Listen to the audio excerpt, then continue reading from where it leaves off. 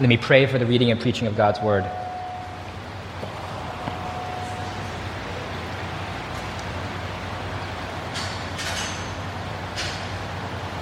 Dear Father, we thank you for calling us into your family.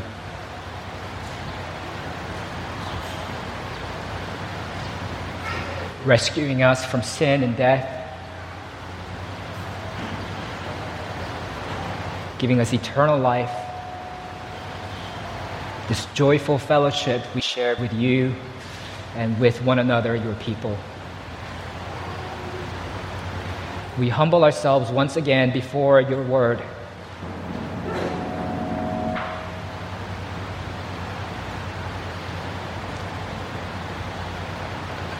We have come to worship you, to pledge our allegiance once again to you and to your Son, our Lord Jesus Christ. We want to hear from you in the reading and preaching of God's Word, that we might know how, as one church, we might build up one another.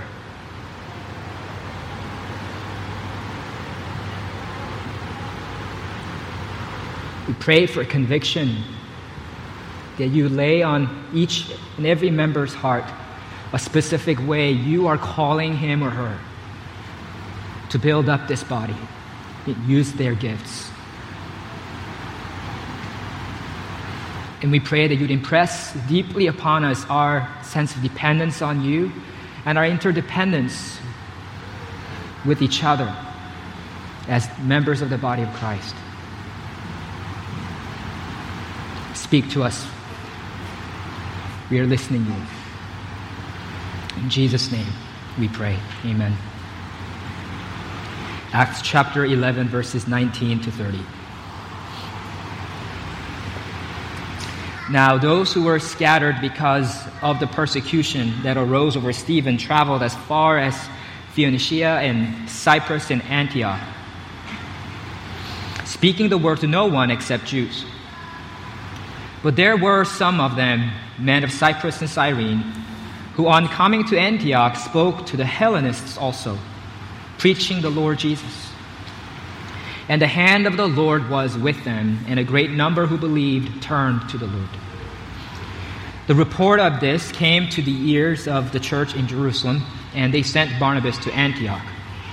When he came and saw the grace of God, he was glad, and he exhorted them all to remain faithful to the Lord with steadfast purpose. For he was a good man, full of the Holy Spirit and of faith. And a great many people were added to the Lord. So Barnabas went to Tarsus to look for Saul, and when he had found him, he brought him to Antioch. For a whole year they met with the church and taught a great many people.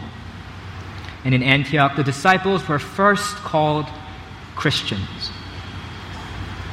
Now in these days prophets came down from Jerusalem to Antioch, and one of them named Agabus stood up and foretold by the Spirit that there would be a great famine over all the world. This took place in the days of Claudius. So the disciples determined, everyone according to his ability, to send relief to the brothers living in Judea. And they did so, sending it to the elders by the hand of Barnabas and Saul. This is God's holy and authoritative word. When I was a student at the Sovereign Grace Pastors College, there was a class on church planting, and we were learning about how best, some of the best practices for planting a church, starting a new church in an area where there's no church. And we had several instructors, and one of them was someone who leads a denomination and that has been, by all appearances, very successful in planting churches. And he said something that was surprising and has stuck with me. He said, quote, "It's easy to plant a church service, but it's hard to plant a church." What he meant by that was this, that it's easy to find a gifted speaker or someone with a charismatic personality, team them up with a team of gifted musicians and graphic artists, and put together an impressive service. And when you do that, when you have an attractive product, an appealing product, it's not hard to get consumers. People come. It's not hard to get a crowd. But if you want more than consumers, if you want a congregation of people who have deep relationships with one another, if you want people who love and serve one another, in other words, if you want to plant a church, not just a church service, that takes the hand of God. That's why it says in verse 21 that the hand of the Lord was with them. That's why it says in chapter 11, verse 23, that the grace of God was evident among the Christians there in Antioch. It takes, on top of that, all the various members of the body of Christ pitching in and using their gifts to build up the church. That's what the church is meant to be. And that's what we see here in Acts 11, verses 19 to 30. Some of you might have wondered at times, what can I possibly do to serve Christ in His church? There are so many other gifted people, so many other mature people. What can I possibly do for this church? Well, if you are a member of this body of Christ, then you do have a role to play. God has given you, in particular, gifts that this specific body needs. In this passage, we see believers serving in many different ways. We see evangelists speak. We see apostles establish. We see shepherds exhort. We see teachers teach. We see prophets prophesy. And we see disciples give. And the main point of all of this is that Luke is trying to convey to us is that the church grows as its interdependent members partner and serve together in the grace of God. The church grows as its interdependent members partner and serve together in the grace of God. First, we see the evangelists speak in verses 19 to 21. We already saw in chapter 8 how believers were scattered by the persecution that broke out against the church after martyrdom of Stephen, had the effect of actually spreading the gospel abroad, pushing the believers out of Jerusalem and Judea to Samaria, where the Samaritans, kind of a half-Jews, were living. The great scattering of the church by persecution led to the great spread of the gospel by those very same believers. And we see the same phenomenon happening here in verses 19 to 20. It says, "Now those who were scattered because of the persecution that arose over Stephen traveled as far as Phoenicia and Cyprus and Antioch, speaking the word to no one except Jews. But there were some of them, men of Cyprus and Cyrene, who on coming to Antioch spoke to the Hellenists also, preaching the Lord Jesus." The word Hellenists is the same word that we saw in chapter 6, where the Hellenized Grecian Jews were in conflict with and had a complaint against the Jews, the Hebraic Jews, about the distribution of food to the widows. And in that case, in that context, the Hellenists referred not to Gentiles, for which we have a separate word, but to Jewish believers who had been Hellenized, Greek-speaking Jews, Jews who were culturally Greek, Hellenist. We know that was the case there because the Hellenist Jews are not contrasted with the Greeks and the Gentiles, but they're instead contrasted with Hebraic Jews. So it's Hellenized Jews versus Hebraic Jews. But here in chapter 11, the Hellenists are not contrasted with other Hebraic Jews, other Jews, but he's contrasted in general with Jews. It's the Hellenists versus the Jews, not the Hebrews versus the Grecian Jews. So this here is an ethnic division. It's referring to the actual Greeks, the Gentiles. So some of the believers who had been scattered by the persecution that broke out against the church went about spreading the gospel to no one except Jews. That was what most of them were doing. However, some of them who on coming to Antioch spoke not only to fellow Jews, not only to Hellenist Jews, but also to the Greeks, the Gentiles. The Gentile mission of the church didn't begin in earnest until chapter 10, and when Peter preached the gospel to Cornelius. And so then these believers who were preaching Jesus among the Greeks, they were doing so after that has already happened. So then not only did the persecution led by Saul lead to the gospel spreading to Samaritans, it's now going to the end of the earth, to among the Gentiles also. And this is a wonderful reminder of God's sovereignty to all of us. And it's a great comfort to me personally, because when there are setbacks and disappointments in ministry, just like the persecuted church in Jerusalem experienced, we need not to hang our heads in despair because of God's sovereign work in and through all of that.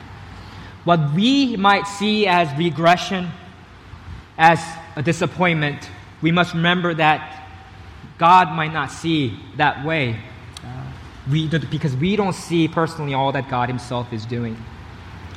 We have seen similar patterns throughout church history. One notable one is when Constantinople fell to the Muslim Turks in 1453.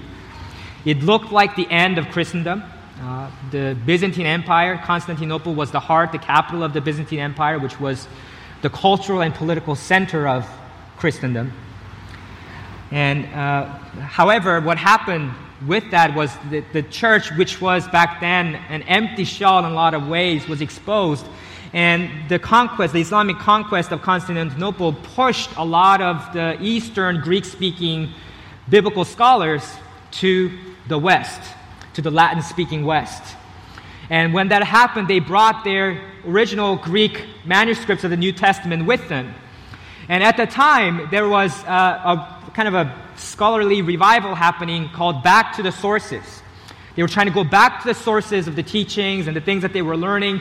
And the Christians, likewise, were trying to go back to the sources. Let's go back to the Scriptures, to the original Scriptures, and see what is taught, see what we're supposed to believe, see how we're supposed to live. And because of this new influx of the original manuscripts of the Greek New Testament, people were seeing things that they were never taught before. They were seeing things, again, recovering these doctrines that were lost. And that led to the Renaissance, and more particularly to the Protestant Reformation, which led to an unprecedented period of restoration and recovery and renewal in the church, and sparked some much-needed reforms. Similarly, when our hard work appears to come to nothing, we have to remember that God is still sovereignly at work. Maybe some of you have been sharing the gospel with an unbelieving friend of yours. She seemed really open to it until they suddenly turned and seemed to have closed the door on the gospel. Maybe some of you have experienced setbacks within your respective ministries that you serve in the church. You thought the team was growing and thriving, but then you lost some people, there were some disagreements on how to go about things, and now you feel like there's been a setback. Maybe you were discipling or personally ministering to someone, to another believer in the church, and you thought you had taken 2 steps forward, but now you feel like you've taken 3 steps backward. Whatever the case might be, don't be discouraged. Remember that God is at work in ways that you do not see. We can keep on plowing, keep on sowing, keep on praying, keep on speaking the word, knowing that God is at work in ways we can't discern. Note also the emphasis on speaking the word in verses 19 to 20. Some of the scattered believers traveled as far as Phoenicia and Cyprus and Antioch, speaking the word to no one except Jews.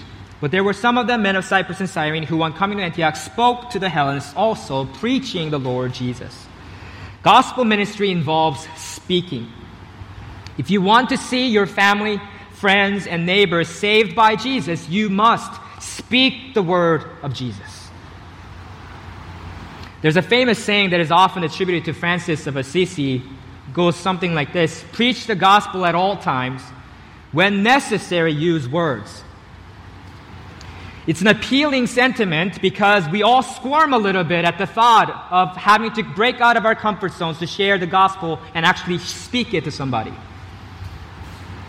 The reality is, Francis of Assisi never said such a thing.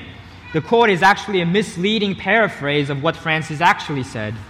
And this is the actual quote: "No brother should preach contrary to the form and regulation of the Holy Church, nor unless he has been permitted by his minister. The minister should take care not to grant this permission to anyone indiscriminately. All the friars, however, should preach by their deeds."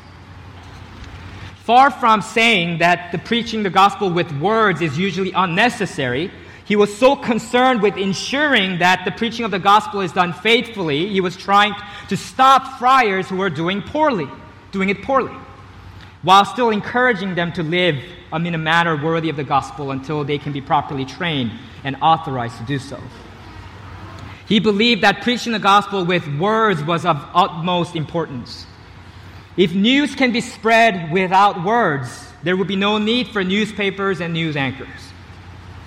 The good news that Jesus is the Messianic King sent by God to save us, that He died on the cross for our sins and was raised from the dead for our justification, that if we repent of our sins and believe in Jesus, we can be saved, that we can receive the Holy Spirit and have eternal life. This good news cannot be conveyed by deeds alone. The good news of Jesus Christ must be spoken. And the people we must speak the word of Christ to are all the nations, all peoples. Though some of the Jewish Christians spoke the word to no one except Jews, others of them spoke to the Hellenists also. They crossed ethnic lines and preached the gospel to the Greeks, the Gentiles also. And this latter group of Christians who spoke to the Hellenists are commended in verse 21. It says, "And the hand of the Lord was with them, and a great number of who believed turned to the Lord." God blessed their ministry so that a great number of Greeks believed and turned to the Lord. For decades now, what missiologists call, scholars of missions theology, call the homogeneous unit principle has dominated Christian thinking about missions for decades. A proponent of that principle famously encapsulated the principle when he said, quote, "Men like to become Christians without crossing racial, linguistic, or class barriers." For this reason, he argued that Christians should evangelize within existing cultural lines and social networks, because that's when the church grows the fastest. However, there's a big difference between saying that this is the way things often are and saying that that is the way things should be. The fact that that's the easiest and fastest way to do things or to grow a church does not mean that that is the best way to do things. When applied, the homogeneous unit principle has meant evangelizing along racial lines in America, along tribal lines in Africa, along economic lines in South America, and along caste lines in India, and so on. In contrast, however, throughout the book of Acts, we see believers proclaiming the gospel to all people, Jews and Gentiles, men and women, slave and free, rich and poor, without partiality, without distinction. In fact, the very breaking down of the dividing wall of hostility between Jews and Gentiles that Paul speaks of in Ephesians chapter 2 is a distinguishing mark of the church. This is why theologian Edmund Clowney has gone so far as to say that the point at which human barriers are surmounted is the point at which a believer is joined to Christ and His people. Here in verses 19 to 20, we see that while the scattered Jewish Christians spoke the word to no one except Jews, some of them spoke to the Hellenists also. Unless someone crosses racial and ethnic and cultural and socioeconomic boundaries to speak the word of Christ, the gospel will never reach all the nations. And that's our explicit commission from our Lord. Make disciples of all nations. Be witnesses of Jesus Christ, not only in Jerusalem to the Jews, but also to all Judea and Samaria among the Samaritans, and also to the end of the earth among the Gentiles. We are called to bear witness not only to people who are of our own culture only, of our own language only, of our own race only, of our own socioeconomic class only, but to all peoples. Evangelists speak the gospel to all. And note that these evangelists are everyday Christians. They were not one of the 12 commissioned in Acts 1. They were not even one of the 7 commissioned in Acts 6. In fact, these evangelists are not even named. We don't even know who they were. But nonetheless, they spoke the gospel to these Greeks, and the hand of the Lord was with them, and a great number who believed turned to the Lord. There are evangelists among us in our church as well. I know that some of you are doing one-on-one Bible studies or book readings with with other friends who are unbelievers, sharing the gospel with them in that context. I know that some of you are considering going into cross-cultural missions as witnesses for Jesus Christ. May you do so more and more. May God raise up more evangelists from our midst. And let's us remember that evangelism is not something that's received for only gifted evangelists, but something that every Christian is called to do. And it says in verse 22 that when, quote, the report of this came to the ears of the church in Jerusalem, they sent Barnabas to Antioch. It's my second point, the apostles established. It seems that the 12 apostles based in Jerusalem were responsible for kind of authorizing and incorporating new congregations to the larger church. So in the same way that they sent Peter and John as delegates to Samaria in Acts 8:14-17, this time they delegate the task to Barnabas, who travels to Antioch. And then as we see in the following verses, Antioch in turn recruits Saul for his ministry in Antioch. And it says in verse 26 that for a whole year they met with the church and taught a great many people. In our context, modern day, this looks a lot like the extra local denominational leaders who play this kind of role sometimes for churches. For example, our regional denominational leaders ensure that the pastors that we are ordaining as a local church uphold the Sovereign Grace Church's statement of faith. And they help us by administering some of the ordination exams. When we plant the new church in partnership with our denomination, Sovereign Grace Churches, they offer not only financial assistance, they also help in assessing and training leaders. Sometimes they send members of their church to be a part of our church plants. This kind of partnership that extends beyond the local church provides accountability and protection for local churches. We just had the privilege of having a leader in our denomination, a pastor from a sister church in this past weekend, Andy Farmer, to equip us and encourage us this past weekend. And as a pastor, I personally derived a lot of encouragement through these kinds of inter-church relationships. So in this way, evangelists speak the word and apostles establish the church. Third, shepherds exhort. Look at verses 22-24 with me. It says that when the report of this came to the ears of the church in Jerusalem, they sent Barnabas to Antioch. When he came and saw the grace of God, he was glad, and he exhorted them all to remain faithful to the Lord with steadfast purpose. For he was a good man, full of the Holy Spirit and of faith, and a great many people were added to the Lord. Barnabas was the perfect choice, really, for sending to Antioch for several reasons. First, we know from Acts 4:36 that Barnabas was a native of Cyprus himself. Since the Jewish believers who preached Jesus to the Greeks in Antioch were men of Cyprus and Cyrene, it is possible that Barnabas already knew some of these believers and had a relationship with them. Secondly, we also know from Acts 4:36 that Barnabas' actual name was Joseph, but that he was nicknamed Barnabas, which means son of encouragement. He was a man known for encouraging and exhorting those around him. Remember when Paul returned to Jerusalem after his conversion because of his history of persecuting the church, rounding up Christians and putting them into jail and getting them killed?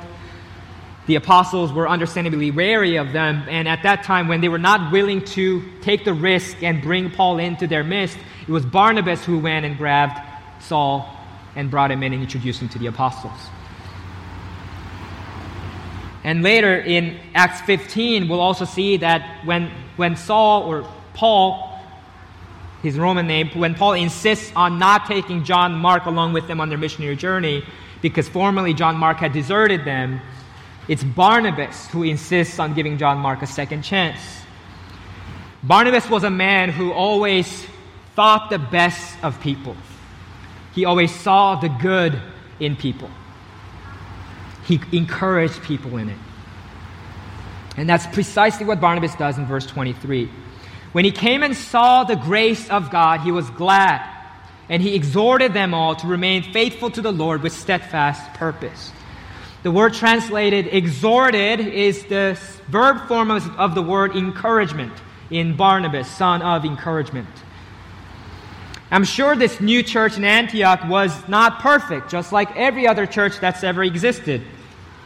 particularly considering the fact that this included Greek converts who were really new to this whole faith, Jewish faith or the Christianity. They were probably doing a lot of things wrong. They probably were clueless about a lot of things. But nevertheless, it says that when Barnabas came and saw the grace of God, he was glad. However imperfect this church may have been, Barnabas acknowledged the grace of God at work among them. He saw that they were genuine believers, and he was gladdened in his heart because of it. And he exhorted them to be faithful to the Lord with steadfast purpose. Though uncertainties and doubts can creep into the minds and hearts of young believers, especially new believers, Barnabas exhorted them to be unwavering in their faith in the Lord. I thank God that we have many such encouragers in our church. I've personally been built up by and encouraged by some of you when I've been discouraged at times.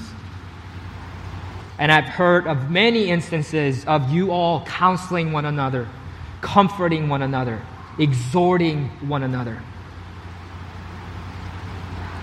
I pray that you'll do so more and more, and that God would raise up more and more people like Barnabas in our church, sons and daughters of encouragement.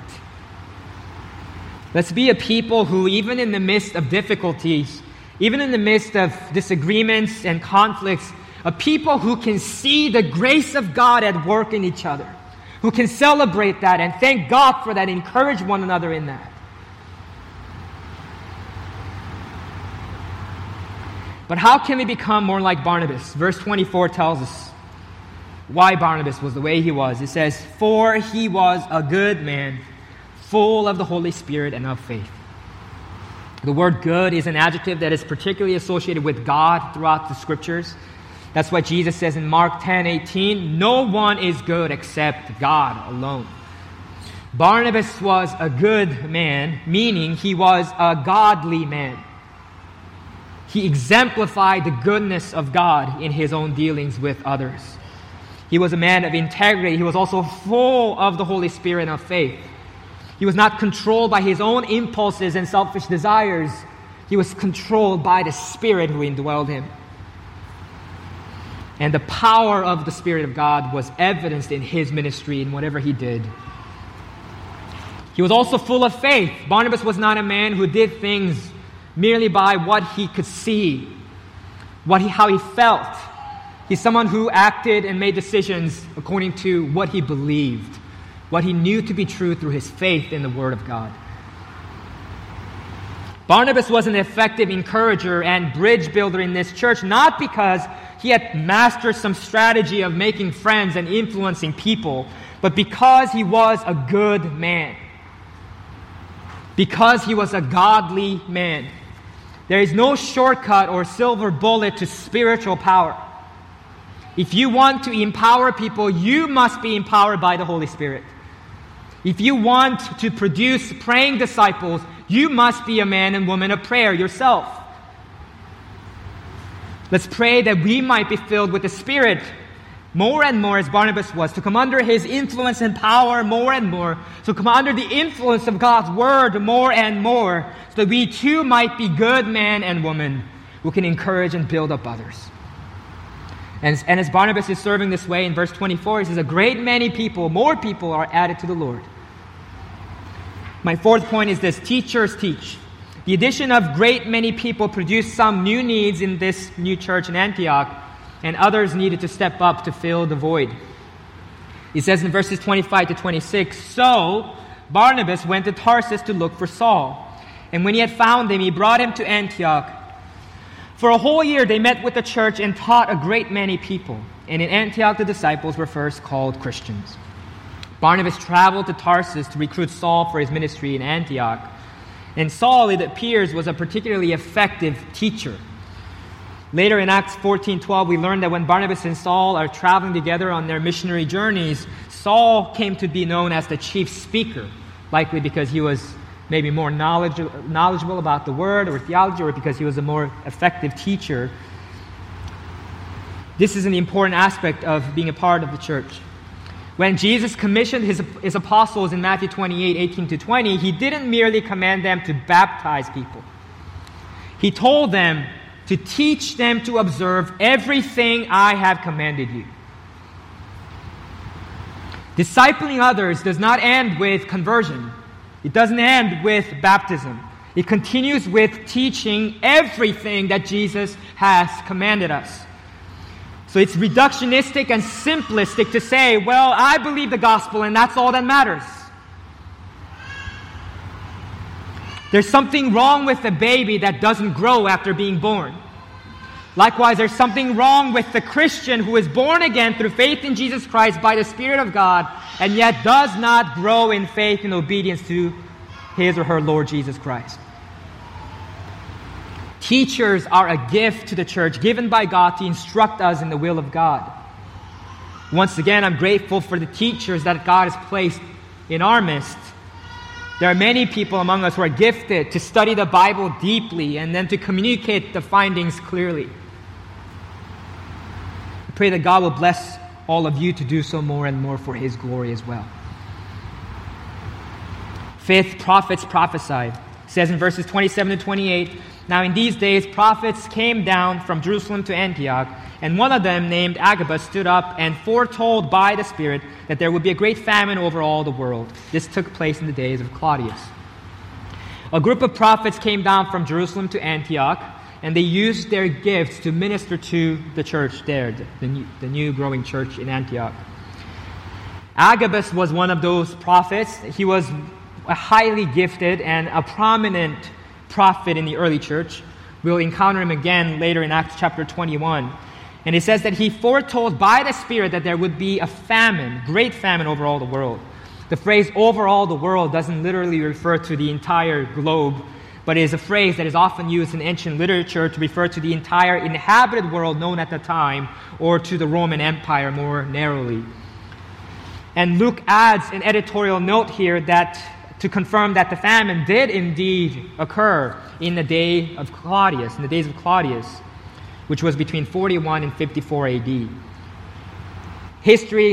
Other historians corroborate that this famine did take place. It was a widespread famine that encompassed Egypt, Syria, Judea, and Greece during 45 to 47 AD, which would have been about a year after Agabus' prophecy. And this prophecy enabled the church in Antioch, which was wealthier than the church in Judea, to collect and send relief to the saints there, the brothers living in Judea. Prophecy is a gift of the Holy Spirit by which a believer receives and then communicates divine revelation.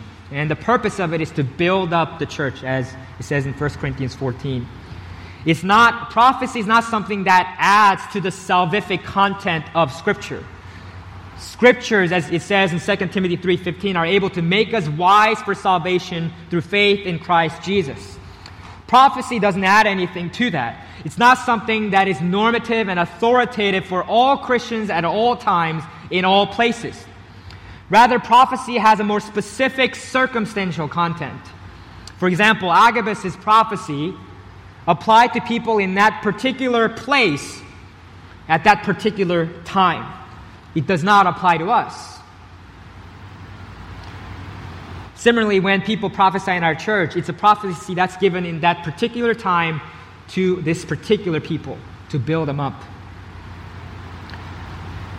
Prophecy was not something that our church was historically strong in, but 1 Corinthians chapter 14, verse 1 teaches us to pursue love and earnestly desire the spiritual gifts, especially that you may prophesy.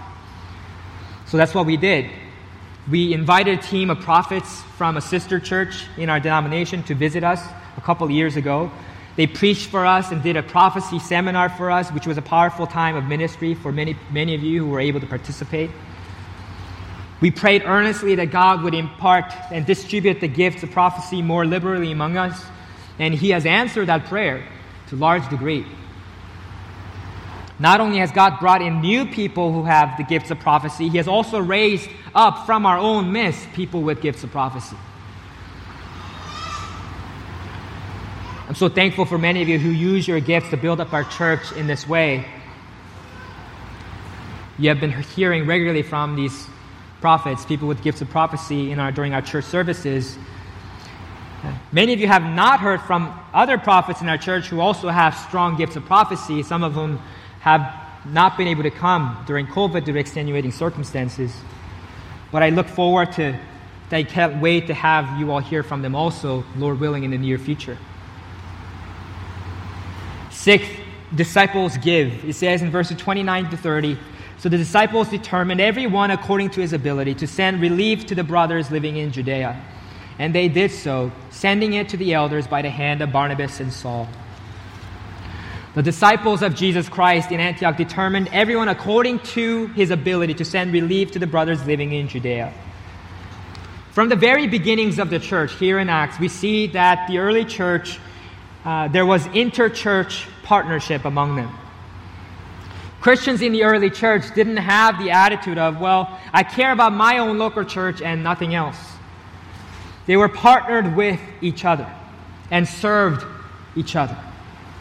We see this in the repeated mentions of other believers' travels and the act of sending out believers to other churches throughout this passage. Verse 22, they sent Barnabas to Antioch. Verse 27, now in these days prophets came down from Jerusalem to Antioch. Verse 29, the disciples determined to send relief to the brothers living in Judea. And finally, verse 30, they did so, sending it to the elders by the hand of Barnabas and Saul. The more theologically mature and spiritually gifted congregation in Jerusalem sent others who were gifted from their church to minister to the burgeoning church in Antioch. And likewise, the new church in Antioch, which was more financially wealthy, better off, then sent financial gifts to the church in Judea in order to help them in anticipation of the famine in a time of need. I've seen you guys do this also time and time again. I've seen many of you give generously to the needs of this church. I remember last year when, in a span of 2 weeks, each of you gave according to your own ability, and we collected $20,000 toward the COVID emergency fund, which we have now designated as part of our benevolence fund to help the needy saints among us. Over the last 4 years, we have given a cumulative sum of around $40,000 to Sovereign Grace Churches, our denomination, much of which has been used to help needy sister churches and to plant new churches throughout the U.S. and abroad.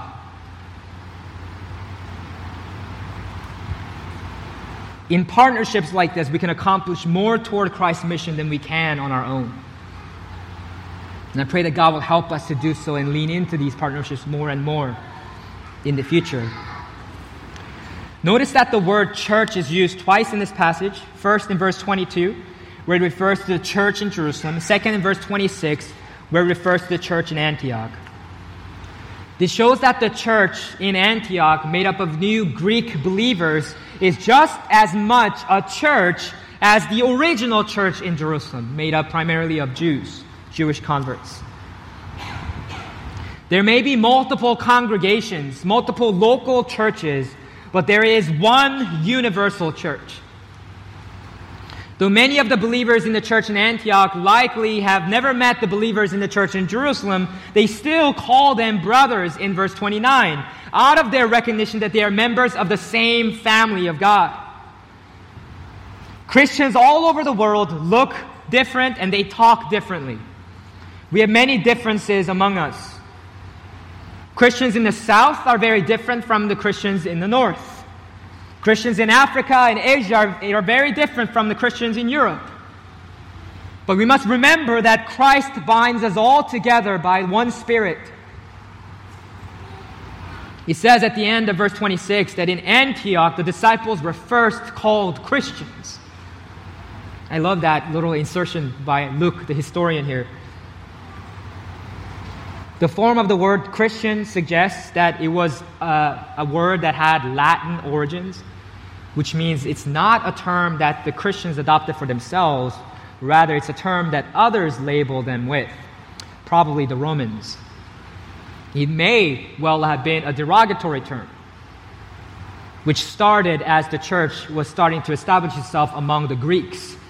Now that there were Greek converts joining the church, they can no longer just call Christianity a Jewish sect. They were like, what do we call these guys? Oh, let's call them Christians, since they follow that guy that they call the Christ. But the Christians embraced the label because they were proud to follow a man named Jesus, who is the Christ, the Messiah, the King, the Son of God, who died to save them and was raised from the dead victoriously. A couple years ago, I met a Christian chaplain at a prominent university. It was like a gathering for ministers. And he was supposed to be a Christian chaplain for this university, but he not only denied the death and resurrection of Jesus Christ, he expressly refused to call himself a Christian. He called himself instead a follower of Jesus the Nazarene.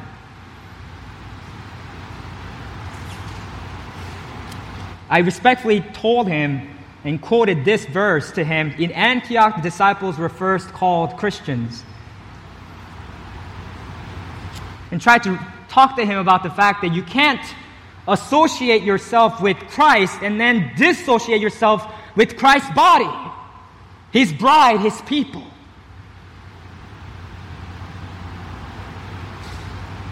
That Christian, the term, has a very venerable heritage.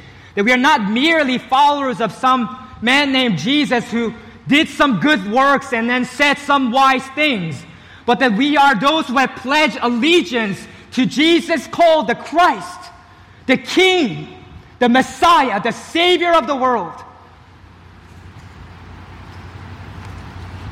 And that we are called to submit to Him and follow Him in all of life.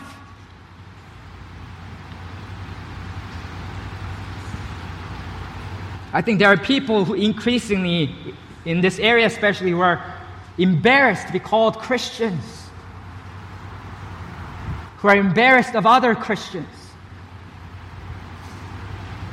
Sometimes I see Christians who are more critical and more slanderous toward other Christians than unbelievers. That should not be the case.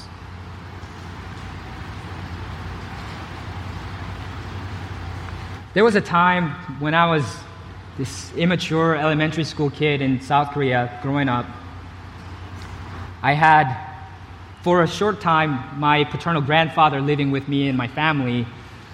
And being the insecure and socially awkward kid that I was so embarrassed of my grandfather. I didn't want him to come to my school. So I told him, don't come anywhere near my school. Of course, he comes, of all things, picking up garbage, trying to clean up the area. And I was mortified. I was like, Grandpa, I told you not to come. I was really mean to him. Scolded him. Even though he probably had more reasons to be embarrassed of me than I had of him. I'm ashamed of that now, looking back.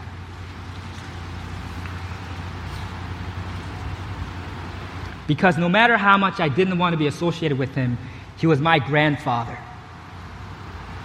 He was proud of me because I was his only grandson. But I didn't want anything to do with him. It's the same way for us. You might be embarrassed by some of the political views of Christians, some of the things that they said, some of the things that they do, some of the things that churches have done throughout church history. Well, if they got to take a good look at us and have a relationship with us, to be honest, they'll probably be embarrassed of us, of all of us as well.